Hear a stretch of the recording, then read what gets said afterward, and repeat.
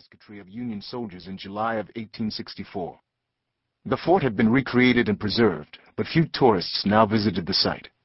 The grounds mainly served as a playing field for most of the neighborhood boys.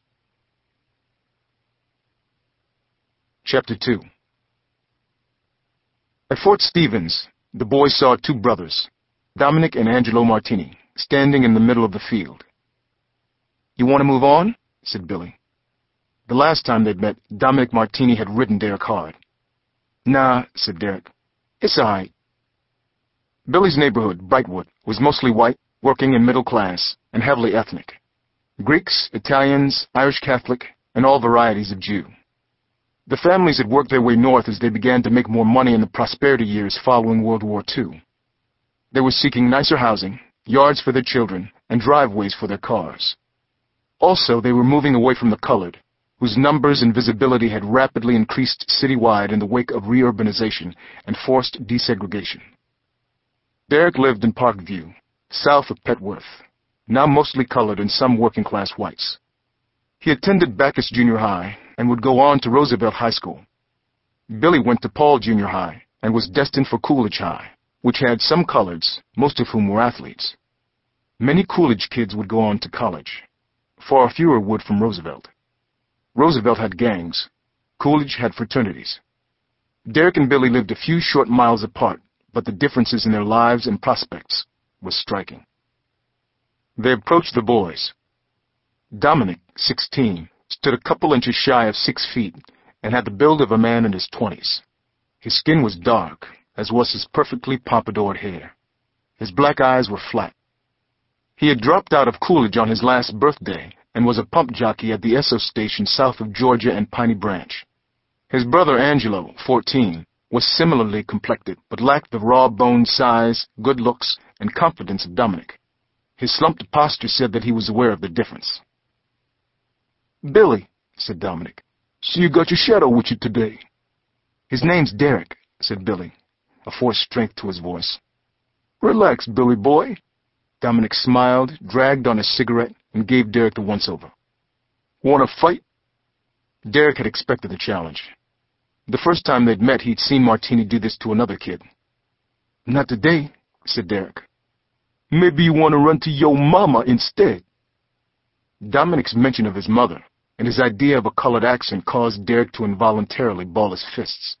He took a breath and relaxed his hands. "Now look here, I don't mean you gotta mix with me," said Dominic. "Wouldn't be fair. I don't pick on no one little, see? I was thinking of you and Angie," said Dominic. And as the words left his mouth, Angelo's eyes dropped. "I got no quarrel with your brother," said Derek. "Knock it off, Dom," said Angelo. "I'm talking to Derek," said Dominic. Derek knew he could take Angelo. Shoot. The boy's chin was down on his chest. He was already beat. There wasn't anything in kicking Angelo's ass for Derek. Wasn't any way Angelo could win. "You got your mitts?" said Derek.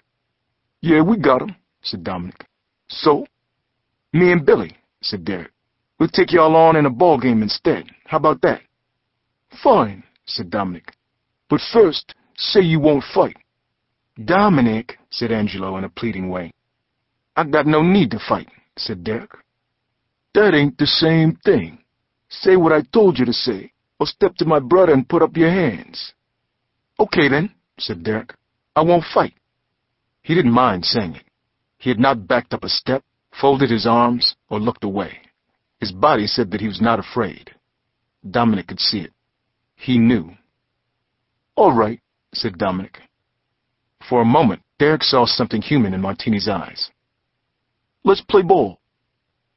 The Martini boys had a bat, a hard ball, and 2 mitts stashed in the ammo bunker built in the base of the fort's hill. Basically, the game was stickball. Base hits were calculated by landmarks, the flagpole, the fort's commemorative plaque, etc., with the crest of the hill the ultimate goal. A ball hit over the wall of the fortification line was a home run. Derek had the superior swing, and even Billy was a better athlete than both of the Martinis. Soon it was apparent that the contest was done. When Derek knocked out his 3rd homer, Dominic said he was bored and stopped the game. After putting the playing equipment back in the bunker, Dominic turned to Derek. "Say, you ever had any man?" "Sure have. said Derek, which was a lie. Sure you have, said Dominic, laughing a little and lighting a cigarette. Me? I get it all the time. Dominic pulled something from his pocket and held it in front of Derek. You know what this is? That's a cherry bomb. How about I set it off? Go ahead. Martini lit the fuse off his smoke and calmly dropped the bomb into the muzzle of one of the cannons. The cherry bomb exploded and its report was surprisingly loud. A janitor came from the church, yelled something at the boys, and walked toward them. Angelo and Billy jogged in the direction of 13th Street. Derek and Dominic followed the other two out of the park, walking at a leisurely pace. You and me, said Dominic. We ain't gonna run from nothing, right? Derek had the feeling that this afternoon would come to some kind of bad, the way a boy always knows that the direction of the day is turned. It was as if